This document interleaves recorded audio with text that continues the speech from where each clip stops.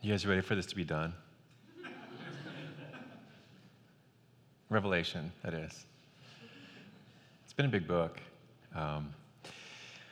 I'm glad we opened up Revelation. I know it's impacted me a great deal, our staff team a great deal. And I hope that in reading it, you have picked up on what the Lord has for you. And I've spoken to a lot of different people who have been happy that we walked through the book. But I hope as we get to the end, as we finish it up, you've got hope out of it, right? You have a hope that's anchored deeper than when you first started reading it. Hope you have some clarity in life too. Not just hope, but clarity on what life is about, who you are, what it is about life that matters, what it is about life that does not matter. I really hope that some of the fog of life is kind of blown away. And lastly, man, I just hope you have some urgency. So much of the beginning stages of getting established in life are trying to figure out what life is about and what matters. I hope that you come out of this series with an urgency, not chaos, right? Not panic, not worry, not anxiety, urgency. I believe God has that for us. So we're going to do something that we almost never do. I've never done it, actually. We're going to do a recap. So there's a lot in Revelation, and we're going to talk about what are the things, like what we need to remember, what we need to remember. We're not going to cover every single thing in Revelation. One of our hopes was that you will have a framework, so as you read Revelation in the future, you will be better equipped to understand it and to apply it in life, and we fully believe that, and so we're excited about that. So we're not going to walk through everything, but we're going to walk through some things, and we want that hope, we want that clarity, we want that urgency. And as we're listening to these, as we're walking through that, the question that has kind of clarified things for me is, hey, what's changed in your life? And not just in general. I think we can say that about any sermon series. But are there any plans in your life that you have reconsidered based on where the Lord has taken us together in Revelation? Are there any plans that have changed, that you've set aside or that you've embraced? Because it is a book about plans, isn't it? Has God's purposes rewritten your plans a little bit? I hope so. I hope there's some pressure there, good pressure. So here's what we're going to do. We're just going to bookend Revelation. I'm going to read you the first 3 verses of Revelation, and then I'll read you the epilogue, which starts in verse 6 in chapter 22. We'll read that, and it kind of sets the tenor for what's in the book. And then we're just going to pop through 7 things, right? Holy number. 7 things that we need to remember out of Revelation. 7 key takeaways. And I want you to listen to the bookends of Revelation because they're very similar. It's actually the same wording in certain areas. But it starts as a blessing. It's a benediction almost. Like, here's a blessing to you. Blessed are those. And it ends that way too, but it's intermixed with warning. Like, it's not just blessing, it's a warning. Like, don't imagine this is something that is just, you can understand it and enjoy it and embrace it or set it aside in your life. No, there's urgency here. The call for us is to hold on to this blessing. So I'm going to jump in. I will read the first part, Revelation chapter 1, verses 1 through 3, and then I'm going to turn to the very end and pick it up at chapter 22, verse 6, the epilogue of Revelation. Here we go. The revelation of Jesus Christ, which God gave him to show to his servants, that's you, the things that must soon take place. He made it known by sending his angel to his servant John, who bore witness to the word of God and to the testimony of Jesus Christ, even to all that he saw. Here we go. Blessed is the one who reads aloud the words of this prophecy. And blessed are those who hear and who keep what is written in it, for the time is near. Chapter 22, verse 6. And he said to me, so this is the angel speaking. John's remembering what the angel said to him. These words are trustworthy and true, everything we've heard. And the Lord, the God of the spirits of the prophets, has sent his angel to show his servants, that's us, what must soon take place, the words of Christ. And behold, I am coming soon. Blessed is the one who keeps the words of the prophecy of this book. I, John, am the one who heard and saw these things. And when I heard and saw them, I fell down to worship at the feet of the angel who showed them to me. But he said to me, you must not do that. I am your fellow servant with you and your brothers the prophets, and with those who keep the words of this book. Worship God. I'm just going to stop here for a minute. Even for the Apostle John, who was shown this vision, who was taken up, it seems, into the heavenlies and revealed this. Of all the people in this book who were tempted to idolatry, you would not think it's the Apostle John in the midst of this.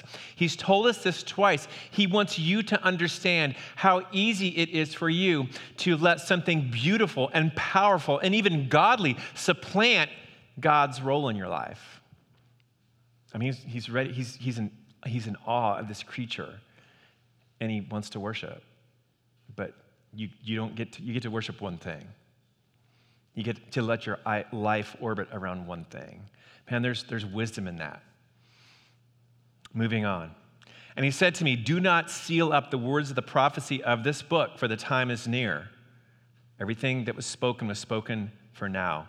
And he said to me, let the evildoer still do evil, and the filthy still be filthy, and the righteous still do right, and the holy still be holy. In other words, whatever convictions and commitments you've made, there you will be. Jesus speaks, behold, I am coming soon, bringing my recompense with me to repay each one for what he has done. I am the Alpha and the Omega, the first and the last, the beginning and the end. Blessed are those who wash their robes so that they may have the right to the tree of life, that they may enter the city by the gates. Outside are the dogs, the sorcerers, and the sexually immoral, and murderers, and idolaters, and everyone who loves and practices falsehood. I, Jesus, have sent my angel to testify to you about these things for the churches. And this whole thing is for you, guys. Let it get your attention. And the Spirit and the bride, that would be the church, say, come. And let the one who hears say, come. And let the one who is thirsty come. Let the one who desires take the water of life without price. I warn everyone who hears the words of the prophecy of this book, if anyone adds to them, God will add to him the plagues described in this book. And if anyone takes away from the words of the book of this prophecy, God will take away his share in the tree of life and in the holy city, which are described in this book. He who testifies to these things says, surely I am coming soon. Amen. Come, Lord Jesus. The grace of the Lord Jesus be with all. Amen. Heavenly Father, we come before you. We receive this word as your gift to us, as you revealing yourself to us, Lord. For the purpose of a living relationship, we receive this word as true and as inspired by the Spirit of God and even embodied by the Spirit of God, that it is living and active. And our ask this morning, Lord, is that we would receive this and it would change us forever. We commit this time to you. In the name of Jesus, amen. Okay, 7 takeaways from the book of Revelation. We're just going to power through them. Why 7? Why not 6? Why not 10? It's Revelation, come on. It's 7, the number of fullness, the number of completion, plus we could be here all day. We don't do that. So the first thing that you need to understand from the book of Revelation, and this is a major theme, is that God is moving all of history to his glorious end. You might say, well, does that mean that life isn't random or that God is sovereign? Yeah, it means that, but it means much more than that. One of my favorite verses in Scripture is Psalm 115:3, I believe it is. Our God is in the heavens and he does all that he pleases. Well, now you know what he pleases to do. He's chosen to reveal to us the purpose for all of history, for redeeming a people, so that we understand that life is not random. Even when life seems meaningless, if we will choose, this is the act of faith, if we will choose to trust him and give him our lives, then our personal histories are being moved forward by the Spirit of God to God's glorious end. Then this story is your story. But make no mistake, God is moving all of history towards his glorious end. We see it in all 66 books of the Bible, and we see it right now. It's important for us to know he's working right here. He's working in you. He's working with you, and in Christ, he's moving your personal history to his glorious end. Friends, I know there's people right now in this church, and maybe even online, that need to hear that you've had such a hard time making sense of the events of your life and making sense of your history, so much so that you really don't even want your future anymore. God wants your future. That's all that matters. And he has a future for you. And he's moving all of history towards it. Very important. Key takeaway, 1. Secondly, persecution is a normal part of everyone who chooses to live their life in Christ. Persecution is normal. We've heard this in 2 Timothy, for all who desire to live a godly life in Christ Jesus, they will suffer or endure persecution. Friends, this is so true. So are you saying that life is always going to be full of pain and sorrow? No. But honestly, for some of you, it is. There doesn't seem to be any equity in that balance. I don't know how that works out. But I do know this. God knows how that works out. He never departs from you. He never leaves you. And persecution is a normal part of living life in Christ. Friends, we worship a crucified king. We'll talk a little bit more about what it means that he's king, King of kings, Lord of lords. But you do understand his own words are, if you're going to line up behind me, you're going to walk the road I walked. Now, you're never going to save yourself. And I'm not telling you, you're going to forge your own righteousness or be your own sacrifice. I've done that for you. But what is good for the teacher is good for the student, right? So, friends, here's what I can never do for you, and God forbid that I ever do it, that I ever make it seem like following Jesus is easy. It isn't. I can tell you that. It's not easy. It's difficult. It requires everything you have. And it requires a committed relationship with God and also with his people, which is called the church. You will not finish on your own. This is not to make anybody think, well, then I can't do it, but it is true you can't do it. Jesus will get you to the finish line. That I can absolutely promise you. Everyone that has been placed in his hand, he will not lose. He doesn't lose track of those that he has given up his life for. Even so, you will endure persecution. So in the midst of holding on to him for everything we have, right? He's our salvation. He gives us what we need. But persecution is normal. Revelation 13:10. Here is a call for the endurance and faith of the saints. Revelation 2, verse 7. He who has an ear, let him hear what the Spirit says to the churches. To the one who conquers, I will grant to eat of the tree of life, which is in the paradise of God. Friends, do not give in to temporary victory in this life. Do not think by avoiding loss and avoiding pain and by avoiding persecution, you're going to have a more joy-filled, satisfied life. If you're doing that at the expense of faith, I do it, you do it too. So Revelation normalizes the experience of loss because of Jesus. That is not a good American religion, or Western religion for that matter. If you're looking for glory and you're looking for unending love, you've found it. If you're looking for an easy life, it's not here.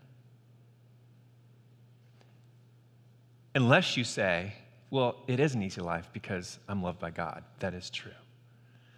That is true. It's glorious. But persecution is normal. Number 3, creation is in crisis. You see this, and I would extend that to culture. We saw this in Revelation chapter 6. There were seals, there was trumpets, there were bowls of wrath. So why is creation in crisis? Well, to some degree, it's basically trying to shake you off and get you out. You have not been a good steward of this creation, friends. And it's not your friend anymore. We see this in Genesis chapter 3. It will give you thorns and thistles, and you will eat by the sweat of your brow, and relationships will be hard, and raising kids will be hard, and marriage is going to be hard, and work is going to be hard. But there's a bigger story than that. In the midst of this, trying to wrestle our lives away from God, he allows us to have what we want, and that brings its own passive wrath, our own passive judgment. But we see in Revelation chapter 6 is there's an opening of seals. There's this plan that only the Lamb can execute. He can only bring about. There's a world only that has blueprints for this beautiful new world that only he can build. You're never going to be able to build it, even though we desperately try to all the time. And in the midst of doing that, there's judgment. There's judgment in culture. There's judgment in creation. And we see this. It's upheaval. So what are this? I mean, just a few of the ways we saw that in Revelation chapter 6. We're supposed to expect seasons of political instability and upheaval. Well, that never happens. That's weird. We're supposed to expect social instability and upheaval. Get ready for Thanksgiving. You're supposed to expect economic instability and ecological instability, where the creation itself fights you.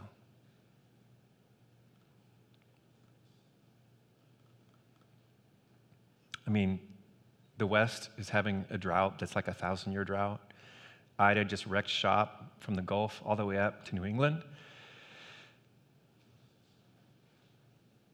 The point in this is do not let these things discourage you from faithfulness. Know that God is the God of history and the God of your history. He's told you his business. This is part of what Revelation is. He's told you this business. You're his friends. You're not to panic. And you need to know that this is part of the end. Creation is in crisis. That's going to be coming in different waves throughout history. If the Lord tarries another 5,000 years, it's going to happen the whole time. If it's another week or another day, it's still going to happen. Multiple fulfillments of that. Number 4, every moment matters. Now, this is my favorite one. I would be happy just to say this one, but I think we need to get to all of them. Every moment of your life matters. Why? Well, here's what we've learned, that every single person has Judgment Day on their calendar. It's coming. Well, I'm a Christian. It's coming. Well, I don't believe in God. It's coming. And you know it is, because there is no hope for real justice in this world unless God brings it. Are you going to bring it? Wouldn't it be weird if Judgment Day was turned around and God sat down and said, okay, I'm just going to ask you, hey, what did you guys do about the poor? Oh, well, I was really confused, because why would you make a world where there's poor? Oh, that's why I put you there. What are you doing about broken relationships? Oh, I don't know. I was just trying to get out of one, actually. What are you doing about the nations because they're fighting each other? Man, we're so quick to put God on the docket, aren't we? Friends, he is creator. He's king, and we're going to be judged. And you want that. You don't want to live in a future where sin is present. Please tell me you believe that. You don't want to live in a future where injustice is allowed to creep along. You don't want to live in that future. So you have to take ownership of this. Every single moment matters. Revelation 22, verses 12 through 13. Behold, I'm coming soon. I bring my recompense with me. In other words, I justly pay everyone for what they've earned. To repay the one for what he has done, I am the Alpha and the Omega, the first and the last, the beginning and the end. So without pulling chapter and verse here, here's what we know. For Christians, friend, you are resurrected and you are judged towards reward. Well, I haven't earned that. No, you haven't. But Jesus has earned it for you. So that means your sin is removed as far as the east is from the west. That means his righteousness belongs to you. That means that your shame, your guilt is gone and put on him. And when your judgment before the great white throne at the end of history looks like you getting cheered on, looks like you getting rewarded for the simple acts of faith that you did. Who does that? God does that. And for those that do not belong to Jesus, they get just judgment, which Scripture calls hell, which feels like losing every piece of common grace that we have in this world. And the relational trauma between you and the Lord will become intense. Friend, every moment matters. The most simple act of faith and the weakest act of faith will be rewarded. I believe that. There's no part of your life, even the mundane parts, that don't matter. How you work, how you raise your kids, how you study. Are you doing it as though you're working unto the Lord, studying unto the Lord? How you use your time and your money. Every single moment matters. There's no such thing as a secular and a religious life. There's life. Every moment matters. I am convinced. I was just having a talk with a friend of mine this last week. You're actually going to hear from him. He's going to preach later. He's president of a seminary that I went to, and he's really a good guy. But we're in the new heavens and the new earth. Here's who you're not going to see: him and me being like heralded up as great folk. You know who's going to be put on the platform in the new heavens and the new earth, and we're all going to rejoice? People you've never heard of. People that probably died in the bottom of a pile of bodies somewhere in a place you've never been to, for holding on to Jesus at every cost. They will be put on the platform. They will be rewarded, and we will celebrate that, and we will glorify God in heaven because of that faith. Because they belong to no one but Jesus. Don't you think that matters to him? You do too. We all do. So let every moment in your life matter. Live it in faith. Most places in this world, the cost of following Jesus is extreme. It is. I've seen it myself. A few times I've been to India. People lose, what do you mean? People lose family members. People lose jobs. People lose their place in their community. I mean, that actually happens here. And if we're just to talk about Afghan, because they're in the news, Afghanistan, if you're going to follow Jesus in Afghanistan, you're going to lose deeply, probably family members, and you could lose your life. If you're going to follow Jesus as an Afghan, you're probably in America, probably the same thing. You might be divorced from your community. Hey, that happens in different social sects in our country. That's why the church is a family. It sweeps up God's people. So every moment matters. Number 5, Jesus is Lord. Revelation 1, verse 17, fear not, I am the first and the last and the living one. I died, and behold, I am alive forevermore. I have the keys of death and Hades. We know that Jesus is making all things new. We know that Jesus has overcome death, and I feel like it's just a theology lesson for you. Yes, he rode into Jerusalem on a donkey, and that was to fulfill a prophecy that the king, creator king of the universe, comes off of his throne. He doesn't even ride into Jerusalem and take his rightful throne as the Messiah king, the Redeemer of Israel.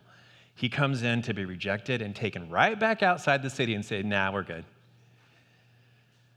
He didn't need to do that. There's no logical reason for him to do that, other than the fact that Father, Son, Spirit conspire against you in grace to pull you to themselves, to give you the thing you don't want, which is them. So he comes in and he's rejected, but he's Lord. Revelation makes that very clear. He's Lord of Lords. He's King of Kings, Lord of Lords. He is on the seat of power right now. Every single thing that is coming forward at his hand. You need to get a view of Jesus that makes you a little uncomfortable because he fashioned your life. He holds your molecules together. And he took on flesh. He wrote himself into the story of humanity so that he could take on your sin, that you might be in perfect fellowship with him, impartially now, perfectly in the world to come. Because the whole point you live is that you might know what it means to be known and loved by God and reflect that to all of creation. That's not going to happen outside of Jesus doing this. And he's done it. And he's king. He's king. Hebrews 13:8 says it really well. Jesus is the same yesterday, today, and forever. And hold on to that. That is a power that you aren't ready for. And he exercises his power in love towards you and for you, and he's bringing you home, and nothing's going to get in the way of that. That, friends, should give you hope. That should give you clarity. That should give you some urgency in how you're going to live your life. It does for me. I love that. And the question I ask myself is, well, is Jesus Lord of me? I believe he's Lord, and I can explain it 15 different ways. But is he Lord of my life when I'm by myself and alone? Is he Lord of my life when I'm in relationship with my wife? Is he Lord of my life when I work? Is he Lord of my life in my neighborhood? Is he Lord? Is he seen as holy and as Lord? Because Revelation makes that really clear. Number 6, we've kind of covered this, but it just needs to be said. Loss is your only path to victory. You know that you're going to die, right? I know that I'm going to die someday.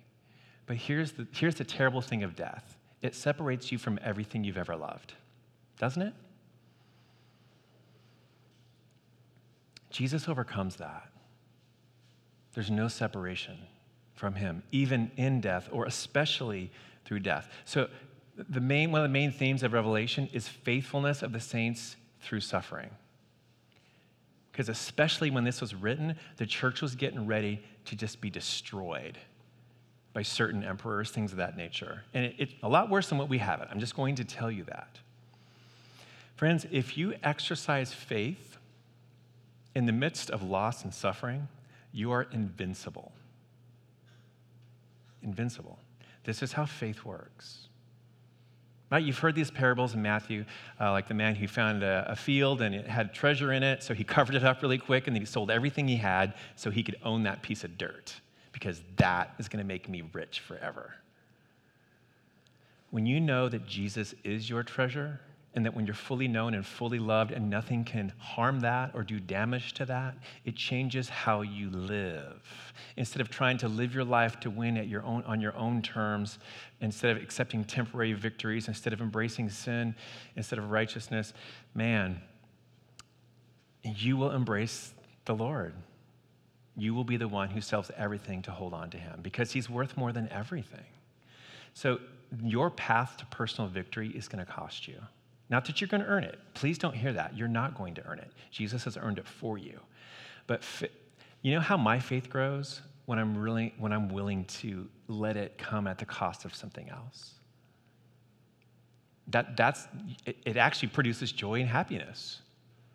It really does. You're like, no, it doesn't sound good. I know it doesn't sound good. The gospel's completely backwards. What kind of king would give up his throne to save people that hate him? Zero. And you're going to follow him. And it's going to be hard. But he's never going to give up on you. He's never going to leave you. He's going to walk you through the minefield to the very end, even when you think this isn't going to work. I don't know how I can endure this any longer. And because of that, it makes you invincible. Revelations 4:10, they cast their crowns before the throne, saying, "Worthy are you, our Lord and God, to receive glory and honor and power, for you created all things, and by your will they existed and were created." It's a strange picture of people redeemed, taking these crowns that are a little too heavy for our heads. They don't belong to us. They're not even ours. Jesus won these for us. We're like, they're yours. You can't lose. Even if you suffer, you can't lose. If you're living your life to avoid pain and suffering and any form of loss, and you think God's going to be your partner in that, check the cross. Right? He suffers for you. And in Christ, we will end up suffering circumstantially because people sin against us, because we're in a fallen world, and sometimes we sin too. Many times we do, and we bring our own harm on ourselves. But loss is how you get there, trusting Jesus in the midst of hard things. And lastly, and if this was not true, then none of this would matter at all. God wins. He's not saying, I've showed you the way to life, so go do it right. I've shown you a blueprint for a perfect world. Go get it done. I've shown you how life should be lived. Go earn it. Don't you dare come up before me and not have earned it. That's what every other worldview or religion says. God wins. He wins righteousness. He lives for you. He dies for you. Takes on your wrath. He ascends for you, smashing open the door to heaven and then pulling you through it and saying, I got some people you need to meet. Father, Son, Spirit. Oh yeah, we've been for you the whole time. Only God can do that. And only God the Son does it. Only God the Son does it. God wins. Friends, I will tell you this. Life has just been harder lately. But I can tell you this with a straight face. God's plan for your life is worth waiting for. Well, I don't know what that is. I don't either. But I do know this. It involves you giving him your entire life without negotiation. Don't waste your time negotiating. God wins, okay? Give him your entire life. Revelation 7:10, salvation belongs to our God who sits on the throne and to the Lamb. God is ending this age of rebellion against him, and we get in on it first. So end it. Trust him. Submit to him. Plan your life around his purposes, regardless of what you do, okay? Here's what I can tell you. And I've heard this before, and it shocks me every time, but it's really true. God sees your faithfulness. Do you believe that? Well, I'm not very faithful. Okay. God sees what you've given up to follow him, and he loves you, and he appreciates it. Well, that doesn't sound very Christian, does it? I don't know. Have you read the Bible? God loves your faith, and he's calling you in, and he's calling you to do more and to hold on him tight, and he loves you more than you're ever going to understand. And the call that Revelation gives us to is stand firm. Buckle up, because the future belongs to you. Isn't that crazy? God has given you the future. It's right here. It's right here. God gives you the future. His glory, your future. That, my friends, should give you hope. That kind of love is not just uncommon, it's divine. That should clear things up in your life, and that should give you an urgency like nothing else does. And if you're like, I don't know if I know Jesus, don't leave here today. I don't care if you have to tackle somebody. Say, I need to understand that. You can trust him right now. You can give him your life. Your sin is forgiven. His righteousness belongs to you, and you will have eternal life, which means you're reconciled to God in relationship, and that carries through all the way from death into eternity. The future's yours. Dear Lord, we thank you. We worship you. I know that every church in every age needs to hear this. And in your wisdom and in your graciousness, you've inspired this word for this church, Portico Church, Arlington, right here, right now, 2021. God, everything that we've needed to hear is right here. And I pray that we believe it, that we join it to faith. and we live for you, God. We don't waste a moment. We thank you for this, and we ask this in the name of Jesus. Amen.